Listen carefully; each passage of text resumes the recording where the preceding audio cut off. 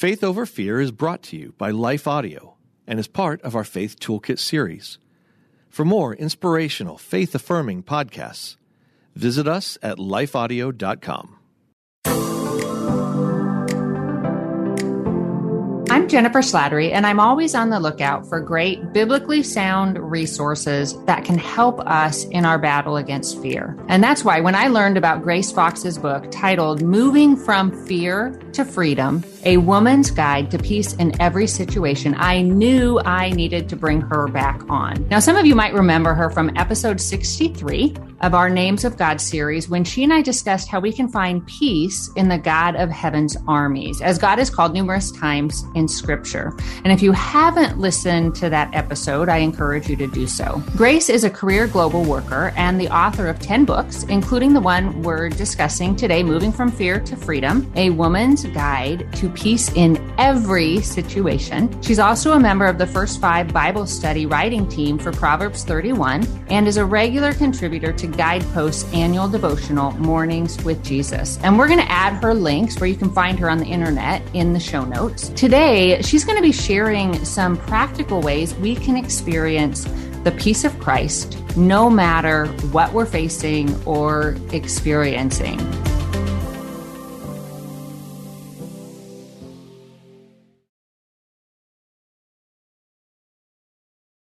Well, Grace, thank you so much for coming back. Thank you for having me again, Jennifer. And I know this is a subject that you're passionate about, that you've done a lot of research and prayer into. And you talk about, in your book, you talk about destructive fear and how that can hinder us emotionally and spiritually. So I would love to hear more about just what you've discovered about that. Maybe just for a second, I'll touch on two types of fear. One is healthy, one is unhealthy fear. And healthy fear is what steers us towards wise decisions and actions, and it promotes self-preservation. So we don't want to step out on the street without looking both directions for traffic to see if a car is coming, right? That's a healthy fear. Unhealthy fear can hinder our ability to make decisions, and it's what can cause stress and sleeplessness, and it can fully prevent us from embracing God's purposes for our lives. And so when we talk about destructive fear, that is that unhealthy fear. Destructive fear can show up like emotionally. For instance, if there's a fear of rejection, we might just feel like people aren't going to accept us for who we are. And so say we're struggling with some pretty hard issues in our life. If we are already afraid that people are going to reject us, that's going to hinder us from admitting to anybody that we're struggling with a particular negative issue. It might be abuse in the past of some sort. It might be struggling with pornography, a secret sin. So if we're afraid people are going to reject us, how likely are we to admit that we're struggling with something like that? That's destructive fear. Yeah, wow. That's a good reason why we need to kind of get to the roots of what we're fearing and what's really going on with us internally. Well, I know just being a missionary too, that you faced numerous probably frightening circumstances, but I know there was one in particular involving your newborn daughter. And I know, so I'm a mom and that's it. 90% of my anxieties probably surround my daughter, and she's a great kid. So that's just the way I think we moms can be wired, or humans can be wired towards our loved ones. But I would love to hear about the situation and really what you learned through that. Okay. So my husband and I were working with a nonprofit faith-based organization in Nepal back in the 80s. We'd only been married 5 months when we landed there. We had our first child was born there and things were okay. Second child was born there, but things were not okay. So we had lived in a little mud and rock hut with a grass thatch roof, no electricity, no running water for the first couple of years. I suffered from significant culture shock, and I am not a fantastic linguist. So I struggled with language learning as well. But I came through to the point of saying, okay, Lord, do you want us to spend the rest of our lives here?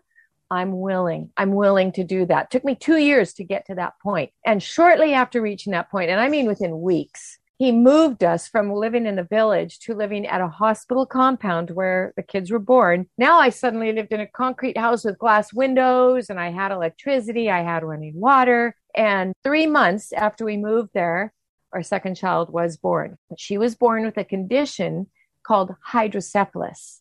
That's too much water on the brain. So she was born with a massive head.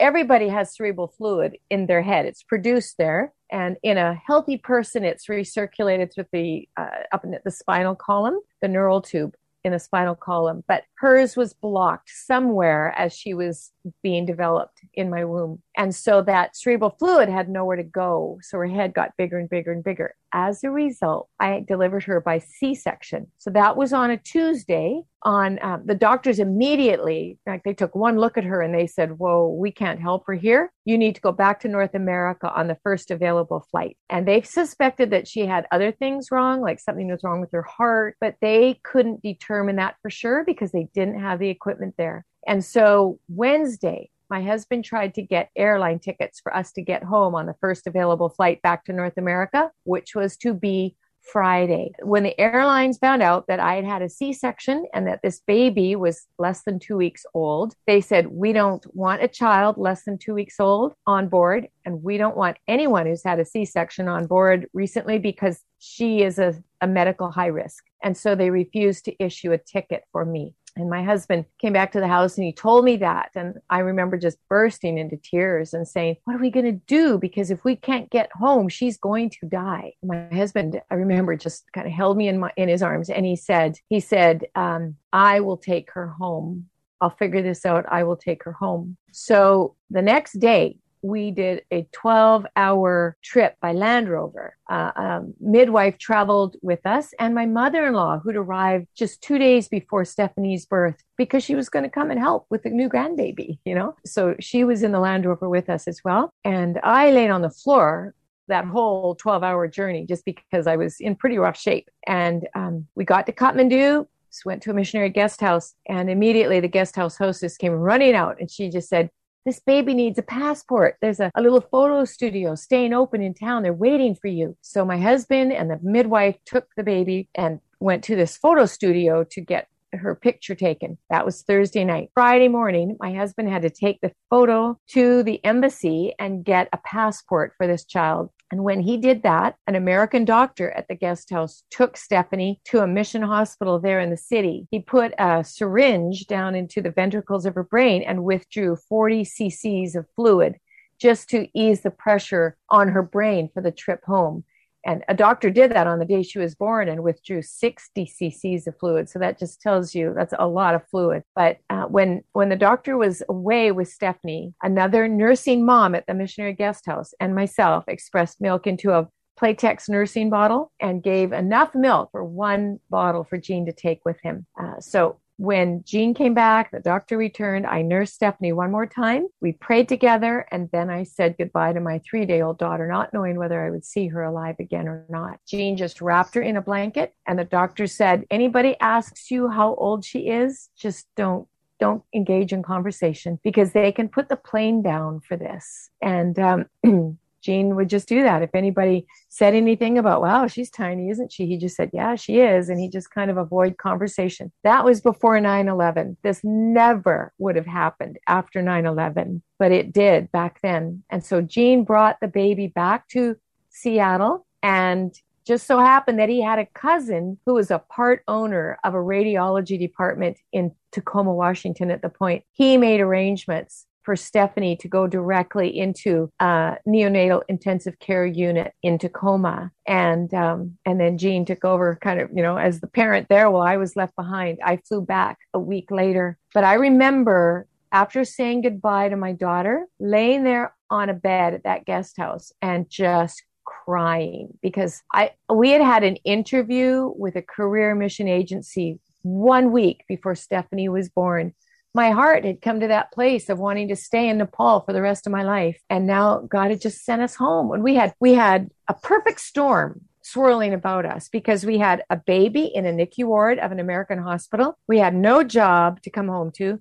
We had no home. We had no car. We had no health care insurance. The sending agency that we were with had given up their health care insurance just a few months prior because they owned some real estate. And they said, if one of our people has a problem, we'll just sell off some of that real estate to help out with the bills. So we had nothing basically to come home to, but we just saw this time that we were going to go through now with a baby in the NICU ward, and where was that going to put us? So I remember just laying there and crying and saying, God, what is this about? And I didn't say, why me? Or what have you done? I didn't say anything like that, but I prayed, God, what is it that you want me to learn in the middle of this? What is it? And into that moment, he put the lyrics of the hymn, Great is Thy Faithfulness. And so I remember growing up with that hymn in church, and those words started going through my mind. Great is Thy faithfulness. Oh God, my Father,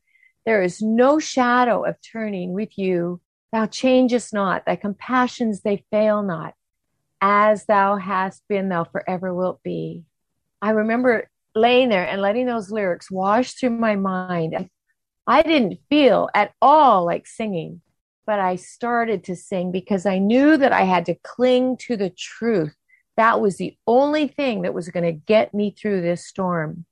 I needed to remember the truth. And the truth was, no matter what happened, whether my daughter lived or died, no matter what her quality of life looked like, God would be faithful to see us through.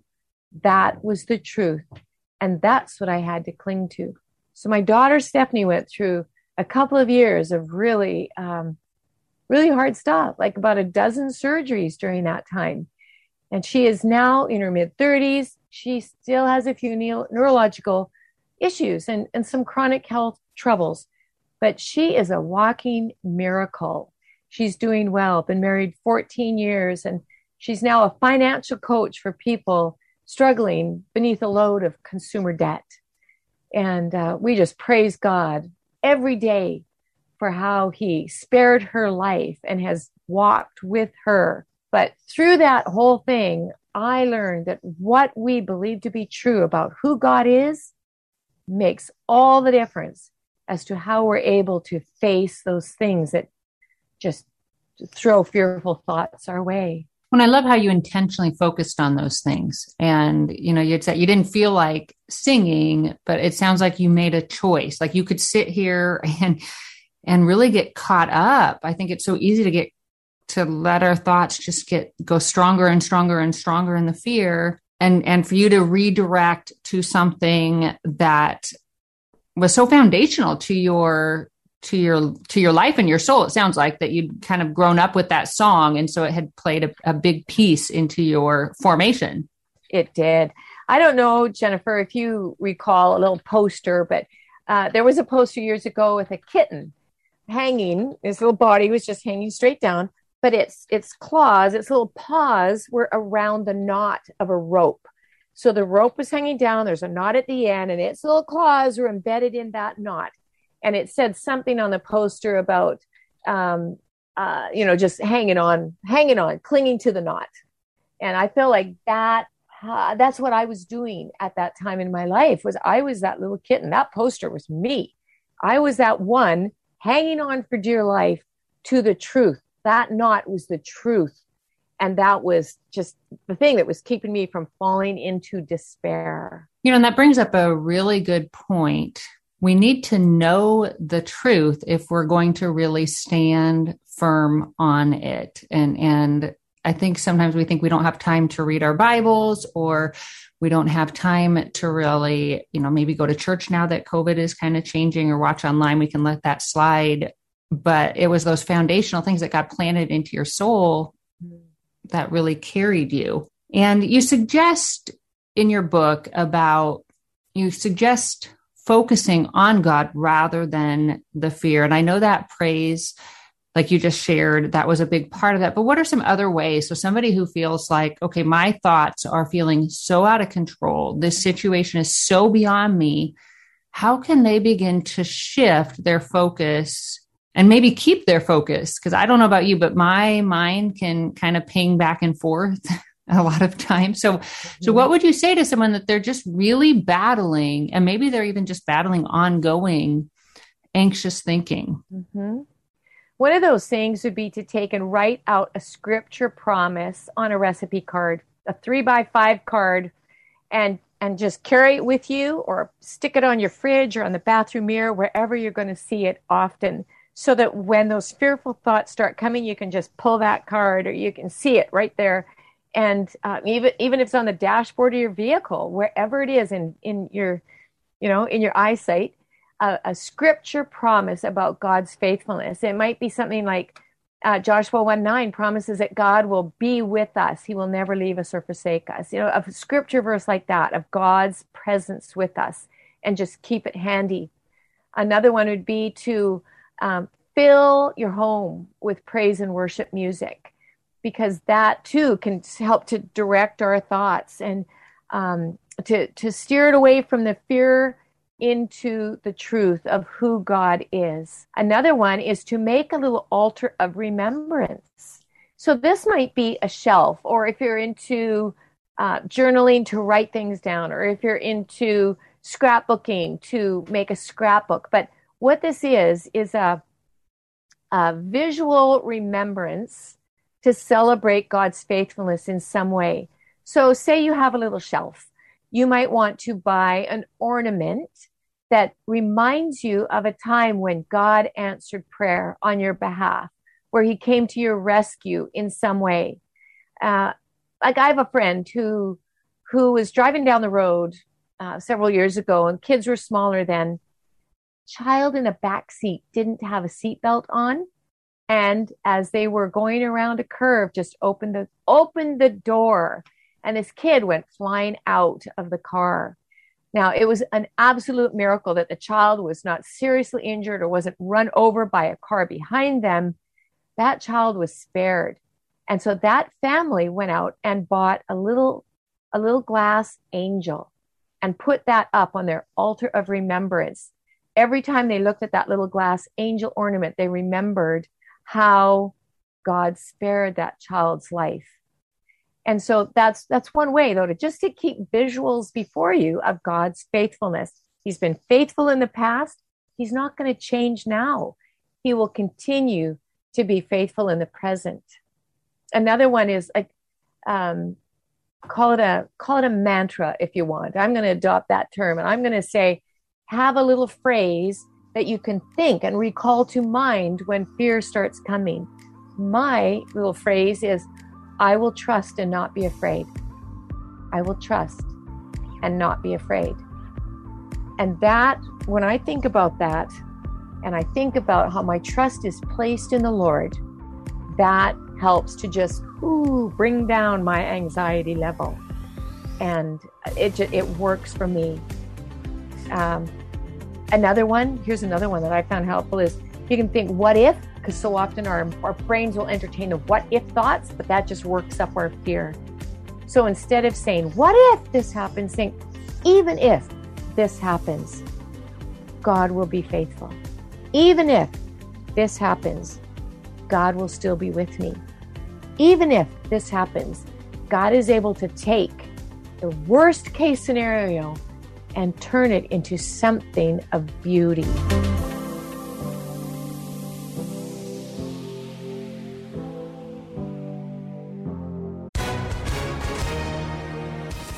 Hi, everyone. If you've been injured in an accident that was not your fault, listen up. We have legal professionals standing by to answer your questions for free. Call now and find out if you have a case and how much it's potentially worth. Call 800-497-4410. I'm here with spokesman John Wolf. So, John, tell everyone listening who should call right now. Well, Maria, first off, thank you for having me here. It's always nice to answer the listeners' questions.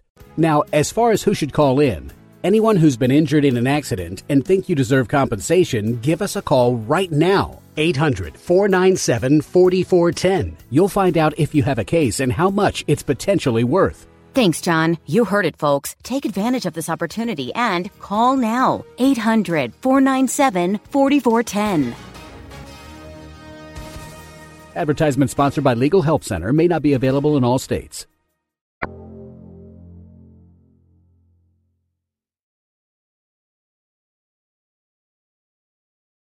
So when you were talking about remembering a phrase, there's a woman in Holy Love Ministries has a private online group on Facebook. And we were talking about just anxiety and dealing with anxiety. And she had mentioned how helpful slowing our breathing down can be. And she practiced a phrase where it was be still and know that I am God. And so she would breathe in on be still, and she would hold and know, and then she would exhale that I am God. And I tried that a few times when I was in a particularly anxious situation, and it just helped kind of slow me down. I think slow me down. And then I was also thinking of when you mentioned the altar of remembrance, how when you practice that, do you think that helps you also become more alert to God's hand that we might otherwise miss? It does. It totally does. And, scripture talks about remembering what God has done. In the Old Testament, God would take the people back. He would command them to recall what he had done in the past. And just recalling helps to build those tracks deeper in our own brains. And so we need to do the same thing. And having those little ornaments helps us recall. It's just a visual to help us recall, whether it be a scrapbook, like I said, or whether it be in writing. Whatever works for you, do it. And Jennifer, I want to go back. You mentioned the word exhale. I love it. I am so glad you said that, because just a couple of weeks ago, I was just having a quiet time, and I just sensed the Holy Spirit say, I want you to go and get on your knees before me.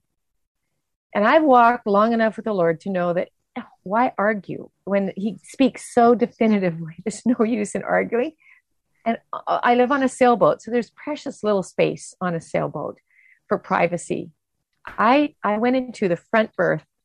There is a little area rug on that floor, and I went down on my knees on that. It's barely big enough then for me, for my body, on my knees to accommodate that. But that was my space, and I closed the door behind me so I could have privacy. I just sat there in that kneeling position for a few moments. And to me, that's just that position of surrender where I am on my knees before God who sits on the throne. And I think it's a dress rehearsal for someday we'll sit on our knees, kneel before him on the throne. But I just said, what is it? What is it you want to say to me? And I heard the word exhale. So I thought about that. And then I thought, exhale, what is it about exhale? And then it's like the Holy Spirit told me what to exhale. And it was, okay, you're worried about your daughter's health. Exhale your concerns about your daughter's health right now. So I did. I took a deep breath in, deep inhale, and then I just exhaled that concern for my daughter's health. And when that was done, I heard it again. It was exhale your concern about your son-in-law. You see, my son-in-law is a fourth-year medical student who's assigned to an intensive care unit right now in a hotspot for like a COVID hotspot. So the hospital is full of COVID patients, and he's in there. He's married to my daughter who has a 2-year-old and a 3-month-old. And so, exhale your concern about your son-in-law and your daughter and your grandchildren. So I took that deep inhale, and then I exhaled that concern. So it was one after another. The Holy Spirit brought to my mind those things that I'd been carrying without even realizing the extent to which I'd carried them. And I realized that sometimes we pick up weight of concern, the weight of fear that God's never intended us to carry. And sometimes we don't even realize we're doing it. That's what I realized that morning. And as I exhaled one thing after another, it was literally, Jennifer, like this weight just lifted off my shoulders. I felt a weight lift. It was like, Matthew 11, 28, 29, and 30. Those verses come to life where Jesus says, if any of you are weary, if you are heavy laden, carrying burdens, come to me and I'll give you rest.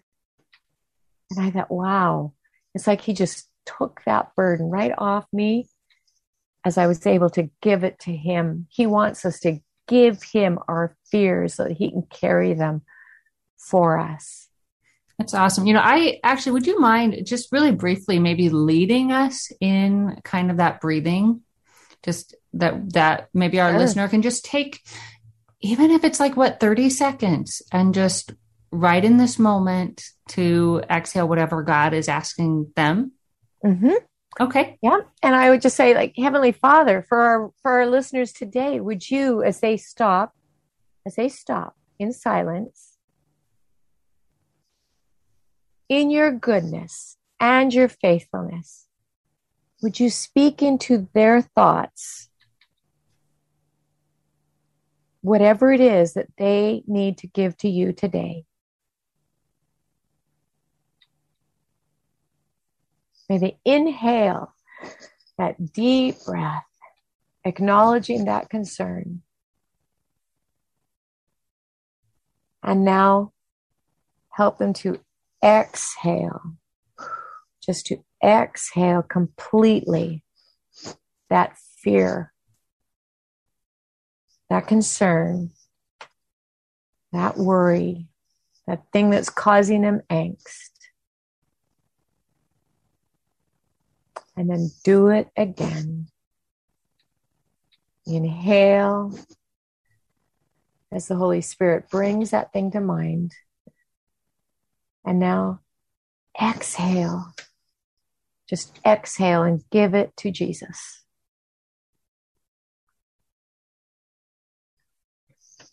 Father, I pray for our listeners as they go through this very practical exercise.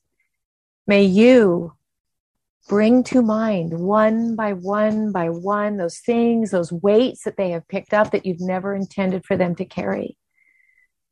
And may they exhale and give them to you. Just give you those weights for you to carry. May they accept that invitation to rest. Come to me. Father, may we learn to come to you and to let you carry those things that burden us down, those things you've never meant for us to bear. We ask that. Help us learn this, Jesus. And we thank you in advance for how you will teach us. In Jesus' name, amen. Amen. That was awesome. Thank you so much. You said we often will give up in situations because we lack a proper understanding of God. And I think that's probably pretty foundational as well. If we're giving all of these things to him, right? Mm-hmm. To our need to understand him. But I would love for you to unpack that a little more. I think that if we truly, truly had a solid understanding of who God is, our fear would be banished forever. Okay, I'll just say last night, my husband and I actually just laid on our backs on our sailboat because as we tape this, we're out cruising on British Columbia's coast. So last night we were in a little harbor with there's no street lights out there. There's nothing like that to hinder us from seeing the stars as they are in the sky at night. So we laid on our backs and just watched the sky. We saw stars shooting across the heavens. So we saw the Milky Way and we saw different constellations. It was incredible.